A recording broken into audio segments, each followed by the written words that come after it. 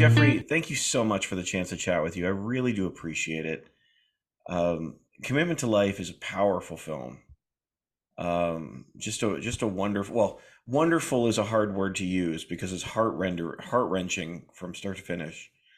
But what drew you to this story? Why is this such an important one for you to tell? Well, I've made a series of films before that are more biographical in nature. I made movies about Tab Hunter and Divine and Vito Russo, who was a gay activist. But the specter of AIDS is always sort of shows up in these movies because the people that I make movies about came of age during the time when AIDS was in our culture in a very big way. But this was a film that came to me. APLA Health, formerly known as AIDS Project Los Angeles, they started thinking that, well, it's going to be our 40th anniversary. Why don't we start thinking about making a movie about our organization, and in particular Los Angeles, and how Los Angeles responded to the HIV/AIDS crisis? Because LA is not really thought of as a place where a lot of really important things happened in terms of the epidemic. We think about New York, and there's been movies made about New York and San Francisco, but not about LA. And in particular, how the entertainment community and how Hollywood got involved to help to destigmatize this and raise money and really change the course of the epidemic, which we did here. So with APLA Health, we about 3 years ago we decided let's embark on this, and little did we know we would be filming the movie during another epidemic or pandemic, and we were filming our interviews at the height of COVID. In I guess November of 2020, we started filming our interviews. So it was very strange and ironic to be making the movie around that time. And a lot of the people we interviewed who lived through the epidemic, there were a lot of sort of eerie similarities, and we talked about that between a big pane of glass and masks and all that stuff. So it's an interesting time to make this movie, that's for sure. I'm glad you said that because that was one of the things that was so striking to me. Now, again, they're entirely different scenarios, entirely different situations. Um, but did that resonate with the community, the community, the AIDS community, or people you were interviewing? Because you're talking about things like isolating individuals. You're talking about government involvement, and from someone on the outside that certainly echoes to me, but I was wondering what those experiences were like for you. It's true. I mean, at the beginning of the AIDS crisis, there was complete radio silence from the federal government. The federal government just, they would not acknowledge it. They wanted it to just go away because it was really targeting, to be honest, like despised members of society. Gay people were, it's not like it is today where there are a lot of out gay people and people know who we are as a community. It was very, at the time, still relatively closeted. So gay men were getting sick, intravenous drug users were getting sick, sex workers were getting sick, people of color, communities that were more marginalized. And so the federal government, which was beholden to, the people that got Ronald Reagan elected were mostly, so the evangelical community got Ronald Reagan elected. So he felt like beholden to that community. So he couldn't look like he was really doing too much to help these communities that were not in favor, right? Let's say. So there was radio silence at the beginning. It took Ronald Reagan several years to even say the word publicly. He didn't say the word AIDS publicly until 1987. So at the beginning of COVID, we had a little bit of a similar situation where people were playing politics with this. And we had a president at that time who wanted this just to go away because it would look bad for him, right? And at the beginning of COVID, we didn't know how it was spread at the very beginning. We didn't, remember when we were all washing our packages and hosing down our groceries, we didn't know that it was pretty much airborne. At the beginning of the AIDS epidemic, we didn't know how it was spread either. So there was a lot of conversation. Can you get this through the air? If I go visit my sick friend in the hospital, can I get it? So we saw a lot of really awful dehumanizing situations with people who had AIDS, were in hospitals and isolated in hospitals or left in the room alone, or even nurses and doctors wouldn't want to go near them. They would leave the food out on the tray, on the floor, outside the room. People would be dressed in full hazmat suits. So the people who went to care for people with AIDS, to be with them and to help them, to hold them in their arms, even before we knew that it was a virus, before we knew that it was transmitted, that it was not easy to get HIV, as we later found out, they didn't know that at the time. So that was really moving to me. but people died alone. A lot of people died alone at the beginning of the AIDS crisis, and at the beginning of COVID, it was a very similar thing. People were saying goodbye to their loved ones, through plastic sheeting and plate glass. It's just really awful and really sad. So yeah, to answer your question, there was a lot of sort of uncanny similarities, but also like, we talk about COVID, and it did bring out a lot of really despicable behavior on the part of, let's say, the general public, and also politicians who were using it as a wedge, but it also brought out the best. COVID also brought out the best in us as a people. That's the majority of the response to it, was very loving and positive, and we all really did try to band together to try to figure out what this was, to make sure that we were taking care of our friends and loved ones, make sure that, let's protect each other. That happened in the AIDS crisis too. We had to figure out, how were we going to protect each other? And that's when safe sex came. That's where safe sex came from. The whole idea of safe sex that didn't exist for gay people, like safe sex with a condom. What do I need a condom for? I'm not getting anybody pregnant. But it became necessary to educate the gay community. And so we did step up and figured out a way to take care of each other and protect each other. Yeah, it's funny. I was thinking about that too. The politicization of some ways of use of safe sex and condoms versus masks, as well as sort of the public finally, this whole conversation going about it, and the pushback, and oh man, it was fascinating to watch. And COVID had with AIDS, the first truly famous person to acknowledge that he had AIDS was Rock Hudson, very, very famous movie star that everybody in the country knew and loved for decades. And we had a Rock Hudson in COVID too, with Tom Hanks. When Tom Hanks got COVID on the set of Elvis, that was like, I remember that being like, oh, we're having a Rock Hudson moment now, because everybody knows Tom Hanks and everyone loves Tom Hanks, right? So, and now, in America, it takes a celebrity to make us pay attention to things sometimes. So I don't know if that's good or bad, but that's just the way it is. Well, it's funny, you say that about Tom Hanks, and I mean, certainly, ironically, Tom Hanks has a connection in this way as well later on in the film. But it is true. When I remember somebody saying, "Well, if Tom Hanks can get it, any of us can get it," and it's like, well, we could have before, but there's something about that statement. That's right. I'd like to talk a little bit about Hollywood in this one, because there is a lot of Hollywood in this film, and I find it so interesting, that Hollywood became a mouthpiece for the gay community in the midst of the AIDS epidemic on so many different levels. And yet you have these conservative mouthpieces arguing against it. But Hollywood seemed to, you even got Universal and Paramount hosting AIDS Walk and all of these things. And I'm just wondering, what is it about Hollywood and the arts community? Why is that such an open door and a safe space for these sorts of conversations and support that are more difficult to find in other spaces?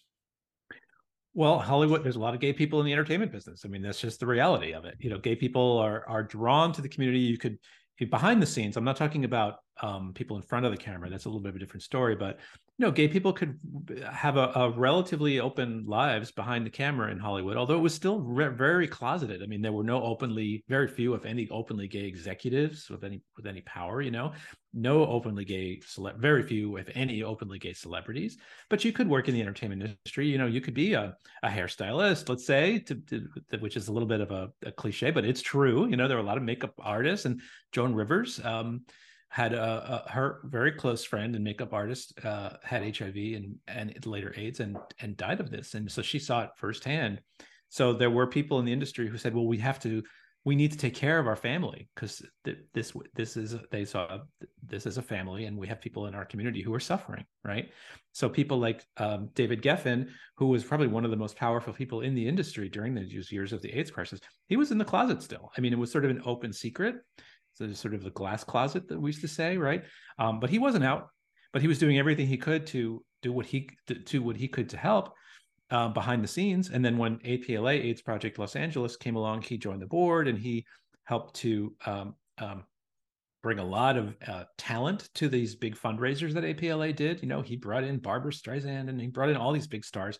And then he himself, and we showed in the film, he chose a moment to talk about all the friends that he lost during this crisis, and he came out publicly, which now is not that huge a deal. I mean, people coming out all the time, and people are used to it now. But at the time, to have a person at that level to come out who really, at that point, so many people had died, and he felt that he needed to declare himself, which he did, and that was a really big deal, and made it safe for other people to do the same thing.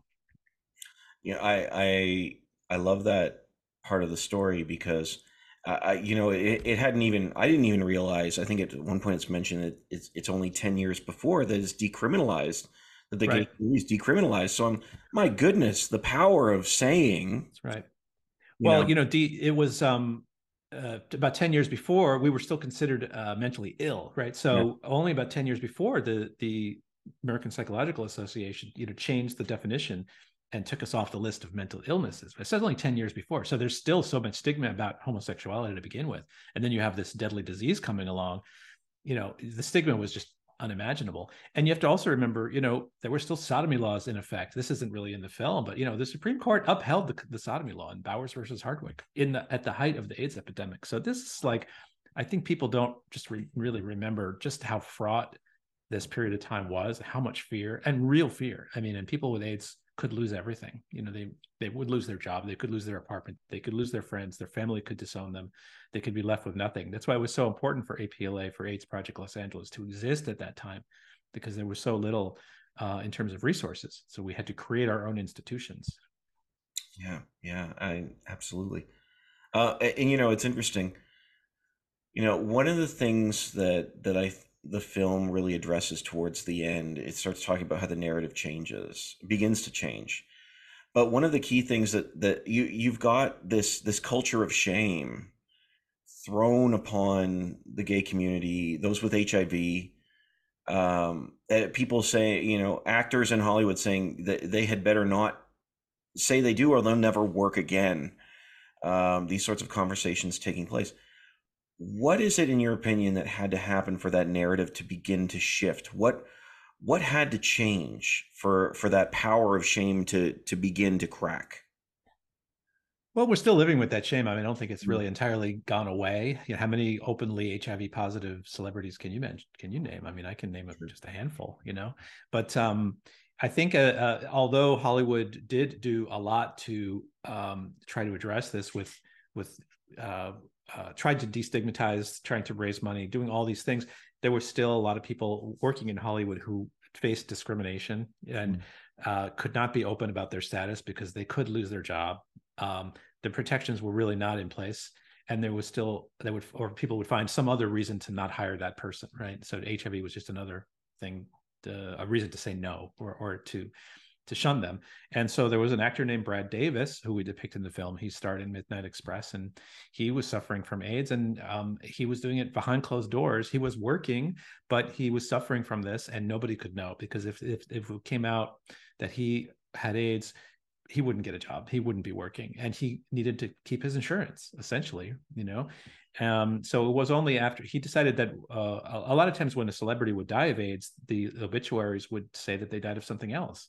When Liberace died, or when Robert Reed died, or a lot of other people, and the people around them thought they were protecting the legacy, because there was still so much shame. Like, well, how did he get it? That was the big question. So Brad Davis didn't want that to happen when he died. He didn't feel like he could come out about this in his lifetime. But after he died, his wife Susan, who's in our film, went public with this story, and it really did shame Hollywood, because even though they were doing all these big fundraisers, like, something like this could be allowed to happen for so many years. So there were efforts to be made to give job protections. A lot of the big studios came together to try to codify some rules, and to just help people just survive through this. And so over time, it has been destigmatized, but I don't think that's completely gone away. And I don't know if Dr. Michael Gottlieb, who's in our film, he advises some of his patients not to necessarily be open about their status on the job, even still to this day, because there's still so much misunderstanding and stigma and shame. So that's why it is so important for celebrities to be open about their status. I mean, I'm so happy that Billy Porter is out about his status. That's really, really important for people to see that somebody with HIV today, who's undetectable and on meds, can thrive and have a happy, normal life. Well, and therein lies a question too, and I know this is addressed in the film, but I'm just wondering the future. Where do we go from here? Because, and I will say, and I was a little unclear about this in the film, so please correct me. But there's Sure. one gentleman or one person that says, um, "It's gone. They don't have it anymore." But the next argument is, well, but that's unreasonable to get that out to everybody, and I was sort of a little unclear Sure. on what the next steps are with HIV treatment, because what I've always been told, frankly, even growing up, is once you have it, it's there Yeah. forever. It's That manageable. is true. That's true. Okay. It's manageable now. It does not go away because this is, and I'm not a doctor, but I've been Yeah. talking to a lot of doctors and making this Sure. movie. But if you have HIV and you're on these new, really advanced medications, it's like used to be you'd have to take a dozen pills Yeah. several times a day. It's one pill a day, and it can keep your HIV to an undetectable level, which means that your immune system, what people got sick, they didn't get sick because of like AIDS didn't kill them. It was all these other conditions that the body couldn't fight off because they had the virus. So the virus destroys the immune system. So if you got a cold one day, that the healthy person would be able to fight off, a person with AIDS couldn't fight it off, and it was just advance. But today, if the virus is undetectable, your immune system can thrive, and also amazingly, you can't pass the virus on to another person. So that's where we are at today. And an HIV negative person who's sexually active can take what's called PrEP, PrEP, and remain negative. That this is something that even if they're exposed to the virus, if they're on PrEP, they won't become HIV positive. Don't ask me how to explain. Don't ask me to explain how that works, but that is scientifically proven that is the case. So if young people today, they need to know about PrEP. They need to know about PrEP, and it's a tool in the arsenal to prevent contracting HIV, along with other safe sex options. So that's where we're at today. And is there going to be a cure in the future? I don't know the answer to that question, but we have the next best thing to a cure, Yeah. which is the ability to keep the people with HIV at an undetectable level. That's incredible. Honestly, it is amazing. And that's what we try to show in the movie, like how far we've come over 40 years and how amazing that is. How amazing. And it took a lot of people, people with AIDS to participate in these drug trials over the years. And we lost a lot of people over these drug trials, but we are at where we are at today because of all those people that we lost. Yeah, absolutely. And I remember those moments. I was glad when the film starts talking about those moments in the early 90s when the conversation begins to change, because I remember those. I remember Magic. I remember Philadelphia. I remember the shockwaves of Philadelphia and even Salt and Pepper. And this was, Right. everything changed, or at least in my world. I'm in my isolated corner of the world. But oh my goodness, Jeffrey, the film is wonderful. I genuinely appreciate the chance to speak with you about it. I wish you the best with it, and thank you so much for your time. It's been my pleasure. Thank you for inviting me. Thank you so much.